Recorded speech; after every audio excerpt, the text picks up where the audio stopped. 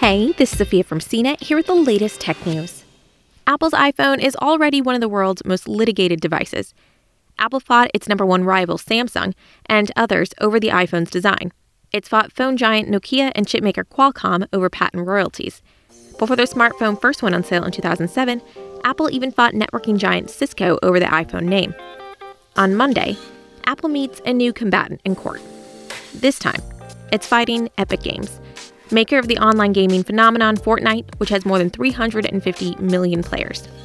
Epic sued on August 13th, alleging that the iPhone maker's rules for how a big cut of app sale developers need to pay Apple, and how they can even make money on the popular App Store, are anti-competitive.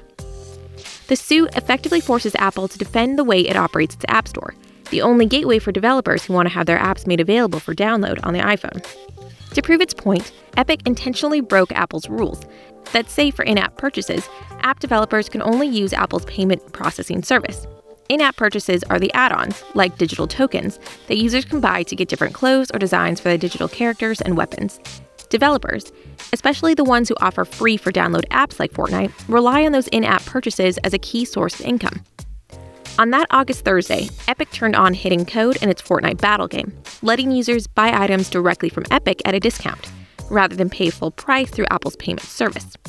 By letting users pay Epic directly instead of through Apple's payment service, Epic also circumvented the up to 30% commission on each sale that Apple charges developers for the privilege of their wares being available to iPhone users on the App Store. Apple quickly banned Fortnite from its App Store, and Epic sued in response, kicking off a legal battle that's grabbed the attention of both the game industry and millions of app developers, all of whose businesses could change as a result of whatever happens. The App Store was launched in June 2008, and according to September data from research firm Statista, has grown to more than 1.85 million apps.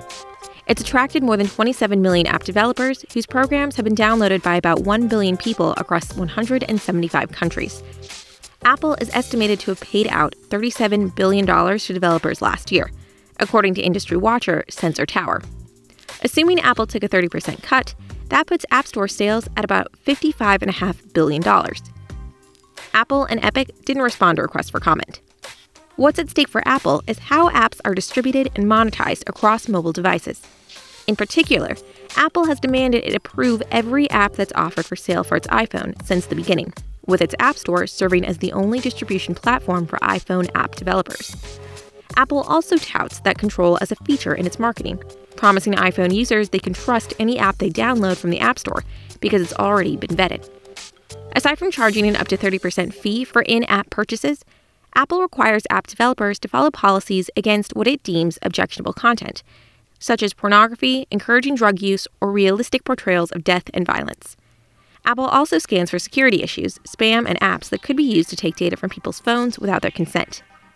That trust and the App Store brand is so important to Apple that it even fought Amazon and Microsoft over the use of the name App Store. The App Store's policies have almost always been at the center of controversy for Apple, too.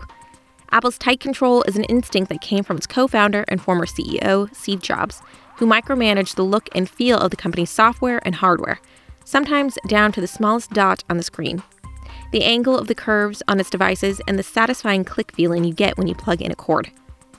That obsessively controlling approach has ticked off developers over the years. They say Apple's inflexible rules over everything from content to the ways programs talk to the internet give the iPhone maker too much control over other companies. And in July, legislators on Capitol Hill called in Apple CEO Tim Cook alongside leaders of Facebook, Amazon, and Google parent company Alphabet to defend those and other policies. Epic isn't the only developer that disagrees with Apple. More than a dozen companies, including music service Spotify and dating app maker Match Group, joined with Epic to found a group called the Coalition for App Fairness to take on Apple's rules. On Monday, Apple and Epic Games are set to meet in an online version of what would have been an Oakland, California courtroom. A reminder that despite the coronavirus pandemic that's infected more than 32 million people and killed at least 990,000 patients around the world, big fights between big tech companies still go on. Epic argues that Apple's strict control of its App Store is anti-competitive and that the court should force the company to allow alternative app stores and payment processors on its phone, remaking the way people get and pay for iPhone apps. Apple responded, saying Epic's lawsuit is just a disagreement over money. Apple isn't the only company Epic targeted in its Fortnite battle. The same day Epic broke Apple's App Store rules, it turned on the same hidden payment service in its game on the Google Play Store for devices powered by Google's Android software.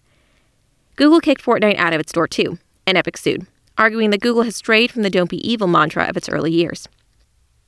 Google has since reportedly begun plans to tighten its App Store rules, in seeming support of Apple.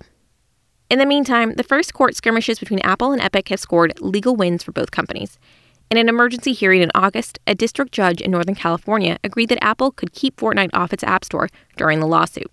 She also ruled that Epic should be able to continue distributing its Unreal game tools to developers without interference from Apple, for now. The risk that Apple could lose the case and potentially set a precedent that upends how all app stores work across the tech industry will likely drive the company to settle. But it's also why some are hoping for the case to drag on a bit. It'll be interesting to see how Apple, Epic, and the court attempt to apply antitrust laws from decades ago to modern-day tech. For more of the latest tech news, visit cnet.com.